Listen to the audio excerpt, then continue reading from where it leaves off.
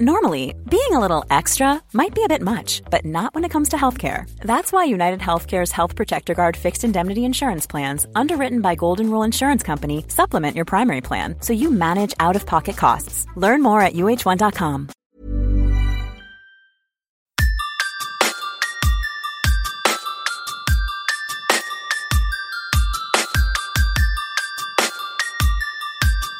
This is Somewhere in the Skies with Ryan Sprague.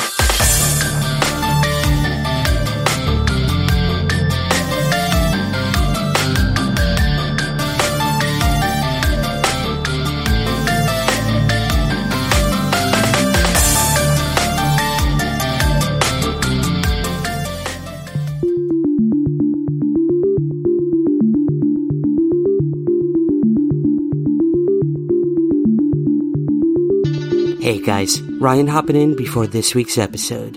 I'm currently working on some top secret projects that I should be able to share with you all very soon. This has left me with very little time between my day job here in New York City and time to produce a new show this week. So I decided to unlock one of our most popular Patreon episodes to all of you.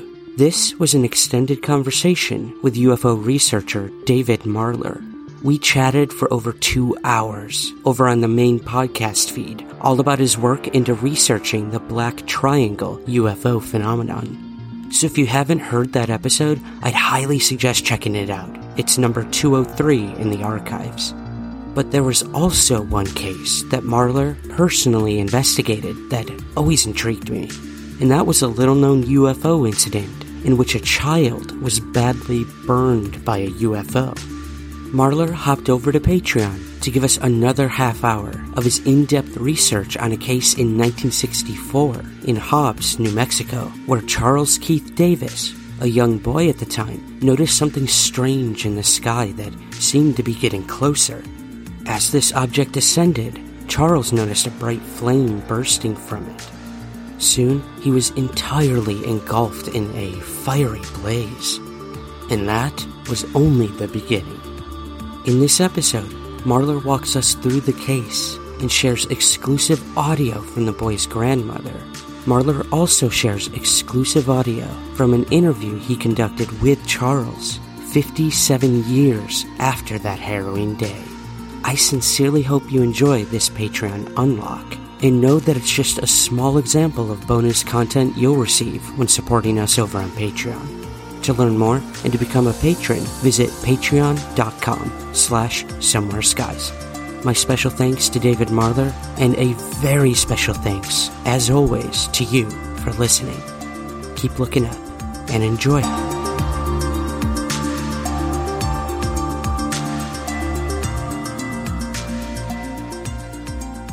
Welcome everyone to a very special bonus Patreon episode of Somewhere in the Skies with our guest David Marler. If you didn't listen to the feature length episode over on the main feed, please go check that out. Over 2 hours of just an incredible conversation with one of the best UFO researchers out there today. And he is actually giving us so much of his time tonight. He's going to tell us about a very interesting case out of 1964 that has physiological effects on a witness. I'm going to bring him in right now for our Patreon feed. David, welcome back to Somewhere in the Skies. Thank you, Ryan. I appreciate it. Yeah, this is a very interesting case. This is one I read about years ago when I was really very young in the UFO field and just kind of trying to glamour onto anything I could in the way of information. And actually, APRO, the Aerial Phenomena Research Organization, did an article on this in their APRO Bulletin in 1964. And 64 was a pivotal year. This occurred in Hobbs, New Mexico, which for those that have gone to Roswell, New Mexico, Hobbs is even further to the southeast from Roswell. So it's really out in the middle of nowhere. And this occurred on June 2nd, 1964. And what's intriguing about this is it just wasn't the sighting of a UFO. It was the sighting in an apparent burn case where an 8-year-old boy, who was the primary witness in this case, was burned by flames that came from head to toe, yet he was only burned from his jawline up. And so I'll set the stage for this, but I just want to kind of start off by letting you know what we're going to be talking about.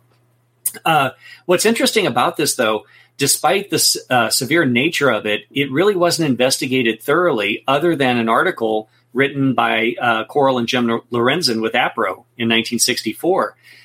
4 years later, one of my huge mentors, if you will, even though I never knew him because he died years before I was involved in UFOs, Dr. James McDonald, who I think is truly one of the best UFO researchers that ever existed. James McDonald was getting interested in UFOs in the mid-'60s and started looking into some of these older cases. And in 1968, he had stumbled across this case from 1964. I was able to get copies of some audio recordings he had done in 68 with the 8-year-old boy who is now 12 and the mother and the grandmother. Now, what's interesting is this is not just a solitary witness case. The grandson, the boy, who was 8 years old, was burned and saw the object, but so too did the grandmother, who was only standing about 8 to 12 feet away when this whole episode occurred. Now, to set the stage, Hobbs, New Mexico, very small, mainstream America town. The family owned a series of businesses in Hobbs, New Mexico, one of which was the local laundromat. And in this particular case, Charles, who is the name of the boy, Charles had just arrived there, and he stated to me in later interviews that the family businesses were kind of like a second home. When the parents were working or the grandparents were working, he would just kind of hang out while they did their work after school or on weekends. And he had arrived at the laundromat. The laundromat sits on one of the main streets in Hobbs, New Mexico. Immediately behind the laundromat was just a dirt parking lot. And as Charles told me, even though there was the front door off the main street, more often than not, people would just pull into the back and go in the back entrance. So Charles is playing. This is around roughly 4 p.m, and it was a nice sunny day in June in New Mexico. And he was playing when all of a sudden he looks up and he sees what he described as a black top-shaped looking object, kind of rounded on top and then pointed at the bottom. And he looked at this and immediately knew this was something out of the ordinary. And he said, I instinctively felt like it was looking at me, and I felt like I just had to move. So he moved to the left. The object, which was hovering over a building across the alley from immediately behind the lot where he was playing, moved to the left. It mimicked his behavior.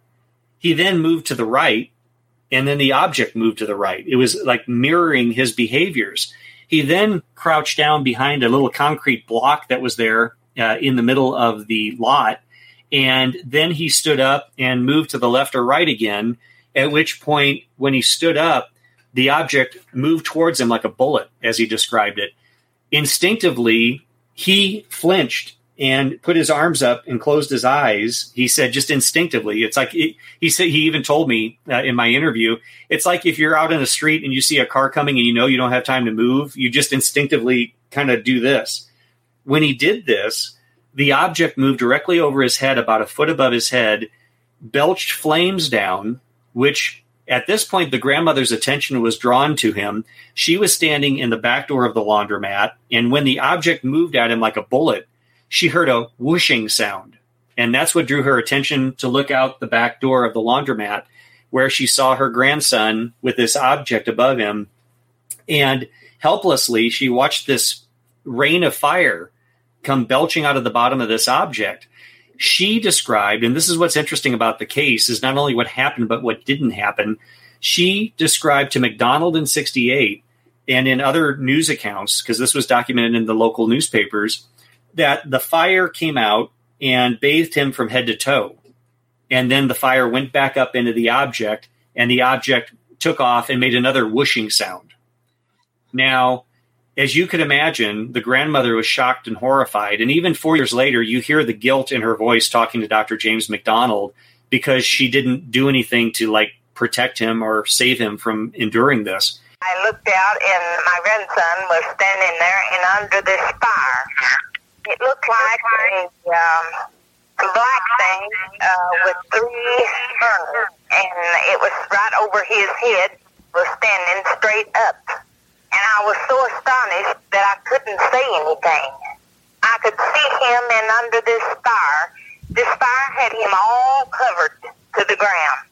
And I could see him and under this fire, and I could see him trying to say something, and just a few minutes, he screamed. And this thing just like that and left. And he ran to me, and when he did, the outside of his flesh was falling off of his face. And the hair was burned on his forehead so far up. It had burned the top of his hair off. And I grabbed him real quick, and the lady that was there with me said, "Oh, put some water on it." And I said, "No." But about that time, I pulled him away from me. He was locked around my waist. And I said to him,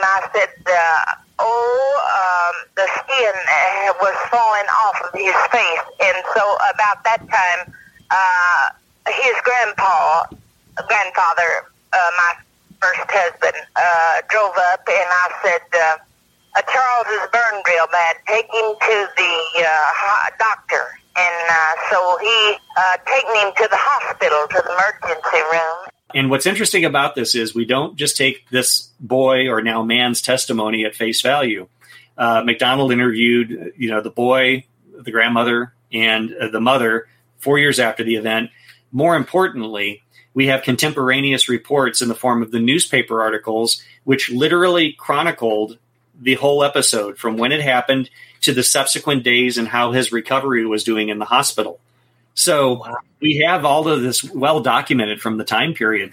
The other thing that's interesting is in the newspaper accounts, the local police were investigating this case, trying to figure out what happened. Did the grandmother abuse the boy? What's going on? Did it really happen? And what's interesting, Ryan, is as you read the day-by-day, play-by-play in the newspaper, they start off very skeptical. They think initially, well, maybe he was playing with matches. Well, maybe he was near one of the air vents to the laundromat, and a piece of lint that caught fire blew and hit his head. They were trying, like UFO investigators, to find every practical explanation possible. And at the end of this whole period of like a week and a half of newspaper articles, you see systematically all those prosaic explanations go by the wayside. And they were left with a question mark. They didn't know what happened. But none of the other they looked for matches. They couldn't find any matches. They looked to see, was there any dryer vent stuff that blew out and might have caught fire? They couldn't find anything like that. They looked for accelerant. Was he playing with gasoline and somehow set it on? They couldn't find any accelerant. Another interesting insight that the newspaper accounts afford us is the fact that the FBI was called in. And the FBI had the skin scrapings of the boy's skin, hair, his T-shirt that he wore, and the grandmother's. There's different accounts. One says her blouse, the other one says an apron she was wearing. But whatever she was wearing, where he made direct contact immediately after, they took that as well, and it was sent off to the FBI laboratories for analysis. In 1968, the mother, with a lot of consternation in her voice, said, the FBI never did get back with us and tell us anything, and my grandmother was mad because she never did get her blouse back.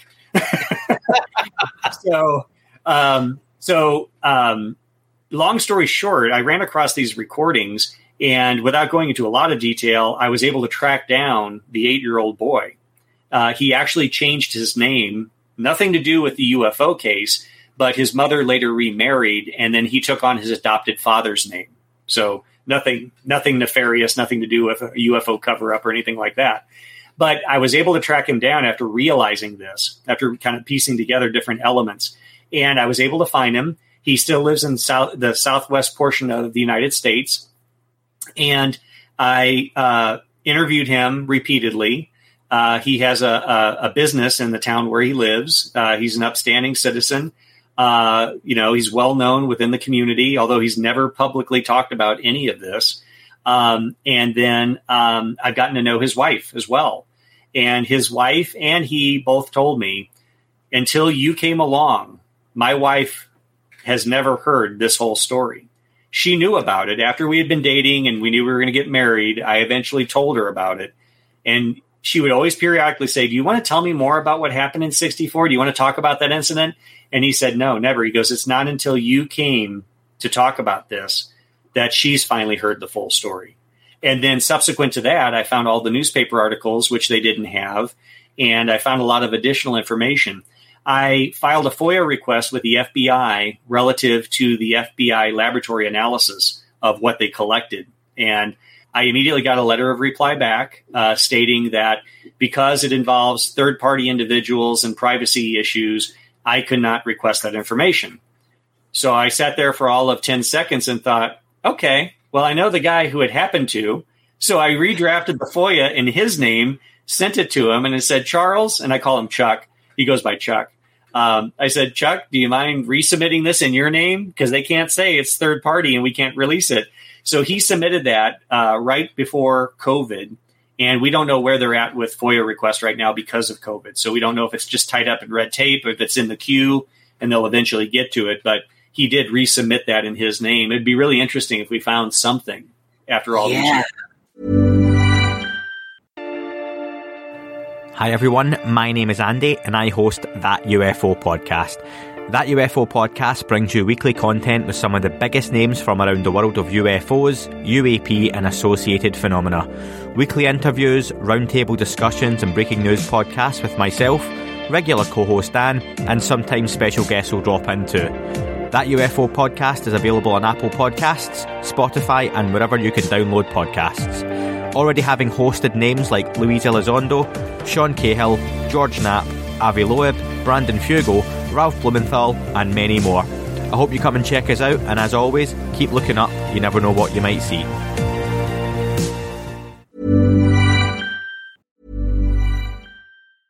It's that time of the year. Your vacation is coming up. You can already hear the beach waves, feel the warm breeze, relax, and think about work. You really, really want it all to work out while you're away. Monday.com gives you and the team that peace of mind. When all work is on one platform and everyone's in sync, things just flow. Wherever you are, tap the banner to go to Monday.com.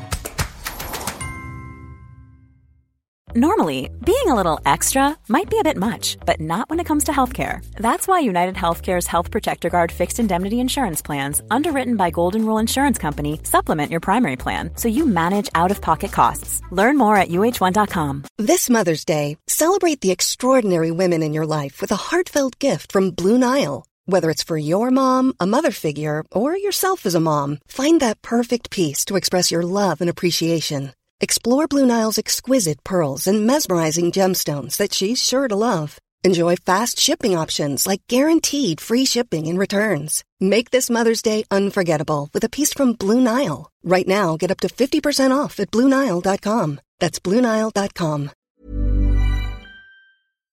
As your audience is sitting there thinking, well, Dave said the police investigated. I also consulted with the Hobbs, New Mexico Police Department. Oh, okay. I have to tell you, they were extremely professional, regardless of what I was asking for, being involved in UFO research. It was all via email and phone, but they were extremely polite and respectful. And they said, Dave, when did that happen? I said, well, it happened in 1964, June 2nd, 1964. They said, well, we have some historic records going back, but we don't know how far back they go. And we also have some old ones on microfilm. But they were very kind and they checked and they said, Dave, we did go through our microfilm holdings. We don't have anything that goes back even close to 1964. So, but they did check, which was at least nice. And I was going to check with the hospital. And actually I did call. I work in healthcare. I've been in healthcare for over 20 years. I know what the record retention laws are today with regard to medical retention. And you're lucky if they keep anything beyond 10 years, let alone this span of time. But they didn't know who I was. And I just called and I said, I'm calling on behalf of a friend who had a bad accident back in 1964. And I was just curious if you had any. I had to at least call to say I did it. Otherwise, I'm not a good researcher. And they kind of almost laughed that, no, we don't have records going back that far. So I did consult with the hospital as well. So our best case scenario is if we can get the FBI laboratory results. And not that it may tell us much other than, well, it was burned, there was no accelerant detected, but at least it's one more piece of validation that the FBI was involved beyond. Exactly. Charles remembers the FBI being there. As he said, when you're 8 years old and you're in the hospital and, these government guys come in and they've got, sidearms. He goes, when you're 8 years old, that's cool. He goes, you remember that. And so he remembered that. And he also said that he felt like the FBI treated him with a little bit more respect and less skepticism than the local police did, which I thought was an interesting observation for an 8-year-old to kind of pick up on that and remember it. But he's never talked about this publicly since it happened. He really just wanted to move on with his life. He, and I have to emphasize this, again, for the skeptics out there, did not believe in UFOs before, did not think this was a UFO other than a true unidentified flying object, and even today would not consider himself a UFO believer. He and his family were devout Pentecostals back in 1964. I think that's very important. These are not the people that are going to concoct a UFO story. This is the furthest thing probably from their reality. And so, again, they were upstanding business people. They had multiple businesses. There's no reason that they would want to do this to ruin their reputation by concocting a story like this. But it's a well-documented case. James McDonald followed up on it. And then kind of following in his footsteps, I wanted to track this guy down years later. One, because other than McDonald doing phone interviews, that was the extent of the investigation. And even Coral and Jim Lorenzen with APRO, they never made a trip to Hobbs. So it was all done by phone. And so how could you not investigate this case? I mean, it's physical evidence of something very traumatic occurring. And so I went to the University of New Mexico, where I do a lot of historical research. They have exhaustive microfilm holdings for newspapers that aren't digitized. One of those are the Hobbs, New Mexico newspapers, which gave me all these additional details and verification, in addition to some other newspapers from the regional area, the county newspaper. And even the reports went as far as Lubbock and Odessa, Texas, where I found some additional references. But despite the fact he was covered in fire, he was only burned from the jawline up. There was slight redness to his neck and in the back, but not severe. It was more like a sunburn. But the newspaper accounts state that he had suffered second-degree burns. The mother, grandmother, and boy attested to the fact in 1968 that it was second and third-degree burns. And even today, Charles says, well, it was second and third-degree burns. The most bizarre thing is, despite being bathed head to toe, he only had the injuries here. It's interesting because the descriptions in the newspaper mirror what James McDonald was told by the grandmother and the mother. They said his ears were so severely burned, they were turned inside out and looked like ground beef. His lips were swelled and burned, and his face had swelled up so bad you couldn't even see his eyes. They were sunken in because the face had swelled so bad. And so, I mean, severe injuries. But the most bizarre thing, and again, documented in the newspapers from the time, I mean, this is all confirmed. We're not taking the witnesses. Despite this craziness, these inconsistencies, adding to the inconsistencies is the fact he had no permanent scarring. Wow. There would be some sort of deformity, right? No deformity. When I first met the man and we talked, the whole time I'm doing the initial interview, and I've interviewed him like 3 or 4 times now, the whole time I'm just sitting there and I'm like scanning his head, his face, his ears, his lips. I mean, looking at his neck. And I'm like, and I finally said at one point on the videotaped interview, because it started with audio interviews, and then I built a trust. And I'm happy to say now I'm very good friends with him and his wife, as is my wife, who went down to help assist with the interviews. He can't explain it. I'm Charles Keith Davis from Hobbs, New Mexico, and in 1964, I encountered a strange object during daylight hours at my grandparents' laundromat that appeared over some apartment buildings that was in the shape of a top that was been described as a UFO or whatever you want to describe it, but it followed me and swooped on my body and gave me second and third degree burns on my face. My grandmother witnessed part of it, Grady Smith, and I don't know what it was. I just know that I encountered something very unusual that we've kind of kept under the closet for 55 years. And up until Dave came, we haven't talked about it much. It's kind of been like, I'm not going to say a family secret, but there's so many skeptics out there that it's not something you want to talk about. And if you ask me what it is or what it was, I don't know. I just know it wasn't something you see every day or I've ever seen in my lifetime again. If it was domestic or from outer space, I have no idea. No idea at all. I just know that I saw it, it swooped toward me, engulfed my body. When it left, I had second and third degree burns from my face up. I just remember feeling engulfed. I don't remember feeling it burning me.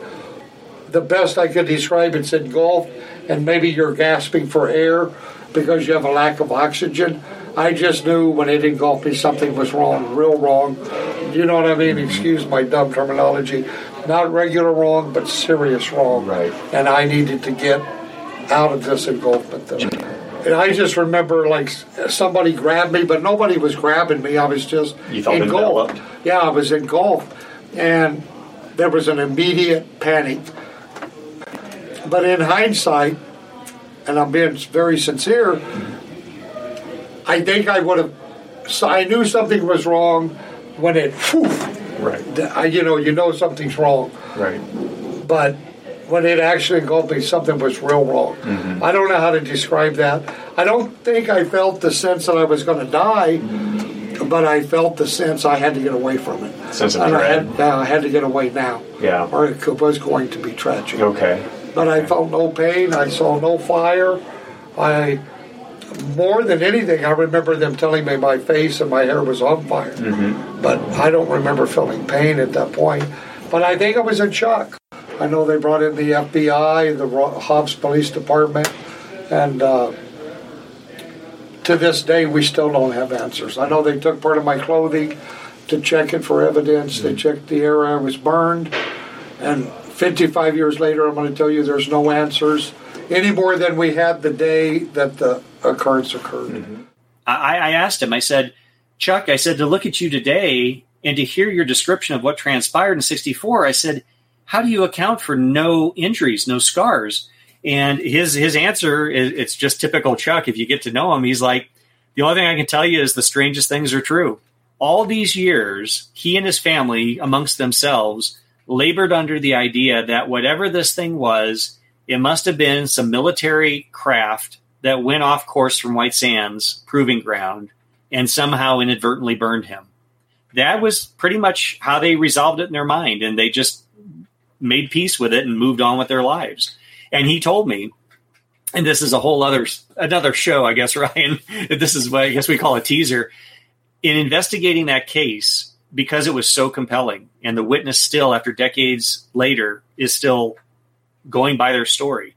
And the details, I might add, the details he gave me matched what McDonald had noted and matched what the Lorenzens had noted. There was no deviation in the reports. It was still consistent. But what was interesting is the fact that, you know, as I'm interviewing him and talking to him, I started to think, okay, this is a very compelling case. Are there other cases out there? And again, big picture, as I always like to call myself, looking at patterns in the data.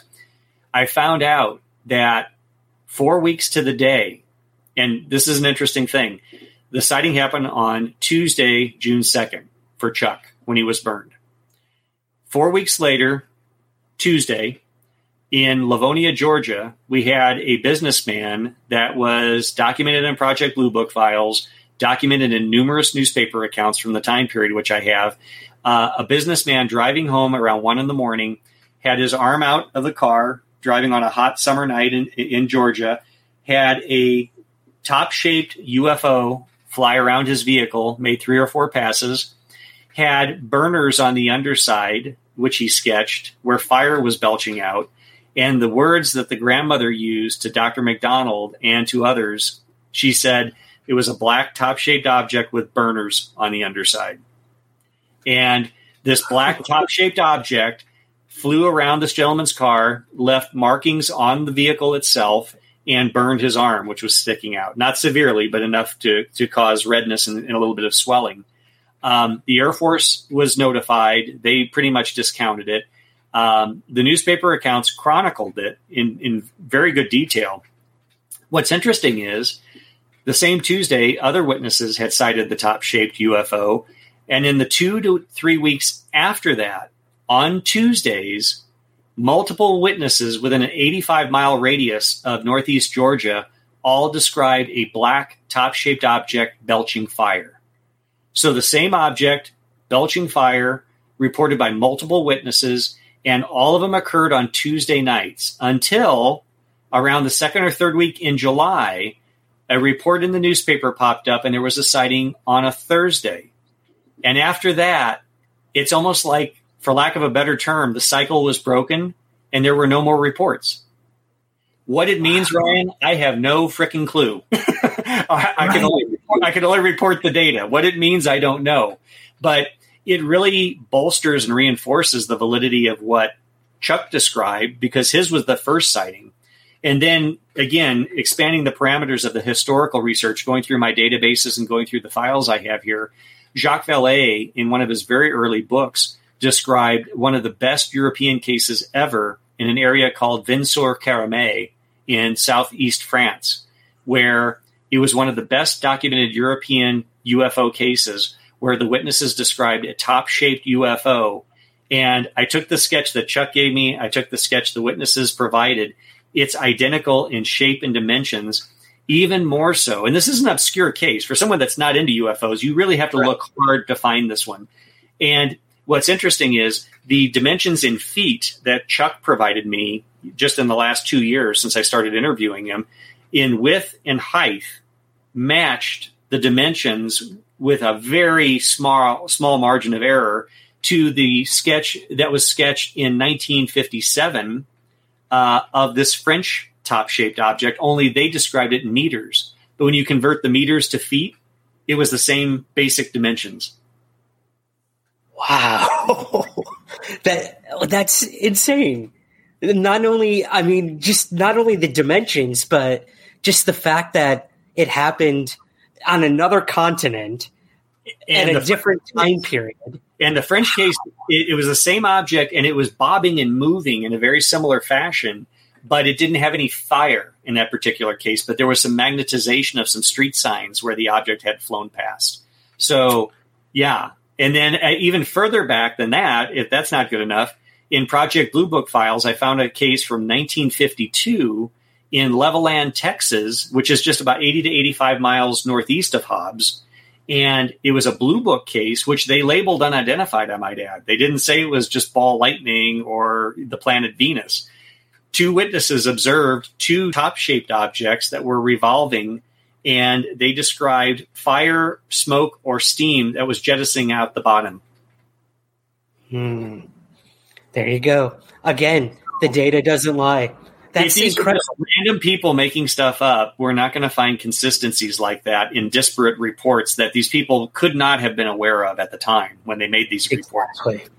And, the researcher in me goes back to the whole scheduled Tuesday thing. Like, I'm thinking maybe that was the night that they were testing some experimental aircraft that would explain flames. It would explain this, that, but we don't know. And I think it's important for someone like Chuck to say, I don't know what happened to me. I mean, that's possibly the best answer he could give. Well, what's funny is I presented this information once I started really putting it all together, and I went back and I met with Chuck and his wife, and I presented all this, and he sat there, and you got to know Chuck, he is the most normal person you could ever meet, just the average Joe. But he sits there and he leans back like this, and he's stroking his mustache, and he's like, all these years I labored under the idea it was something military. I didn't even think about UFOs. But he goes, I have to tell you, after you shared all this with me, you got me thinking. It's like, was it something else? So he's not sure. He'll tell you he doesn't know what it was. And he said, we'll probably never know what it was. But he goes, it was there. And, the facts are. Yeah. And so, that was an interesting kind of series of revelations, seeing how this pattern emerged. What it means, again, I don't know. But again, I don't mean to sound like a broken record. It underscores why we have to have access to as much data as possible. And we can start finding those. There are patterns in the data. We just need to find them. It's kind of like Michelangelo, right? When he carved David, he saw the statue in the stone. He just had to chip the rest away. It's just like, that's how we are. We got to find those patterns. They're there. I'm certain of it. It's just taking the time, and it takes a lot of research. It's separating the wheat from the chaff. But when you have these cases involving physiological effects, when you have these cases that have been documented well in newspaper accounts, it goes beyond just taking the eyewitness testimony at face value. And it's fascinating. And that's what, again, fuels me, finding these things that we didn't know about before, and Chuck thinking what happened was just an isolated case. And just to provide context, Chuck's sighting happened June 2nd, 1964. It was April 24th, 1964, just a few months before we had the Lonnie Zamora sighting here in New Mexico. 64 was a huge wave of UFO sightings in New Mexico, which was really typified by the Lonnie Zamora sighting, which had garnered more media attention than any of the others. Yeah, there has to be some sort of connection. If anyone can make it, Dave, I know it's you, my man. So no pressure. Yeah, right. No pressure. Thank you for sharing that story with our patrons and subscribers. But before we go, of course, for them listening, where can we find everything you're up to, and where can we find your book? Sure, absolutely. The best place is my website, www.davidmarler.com. There's a link there for Amazon. I mentioned before, there's a bad Amazon link that's floating around out there. Some people said I clicked on it and it said your book's not available. It is available. Just go to my website. The link's right on the main page, as well as some of the work I've done with Chris on Unidentified and the Phenomenon and some other things. So, never a dull moment, Ryan. There's always something to do. Absolutely, man. And you're doing it. So I got to thank you for all the work you've done and for sticking around for this bonus episode with us. So, happy to do so. Absolutely. Thank you.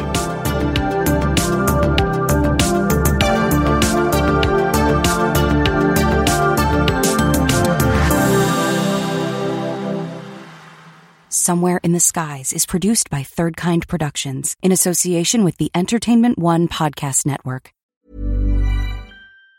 Planning for your next trip? Elevate your travel style with Quince. Quince has all the jet-setting essentials you'll want for your next getaway, like European linen, premium luggage options, buttery soft Italian leather bags, and so much more. And it's all priced at 50 to 80% less than similar brands. Plus, Quince only works with factories that use safe and ethical manufacturing practices. Pack your bags with high-quality essentials you'll be wearing for vacations to come with Quince. Go to quince.com/trip for free shipping and 365-day returns. Cool fact, a crocodile can't stick out its tongue. Also, you can get health insurance for a month or just under a year in some states. United Healthcare short-term insurance plans, underwritten by Golden Rule Insurance Company, offer flexible, budget-friendly coverage for you. Learn more at uh1.com.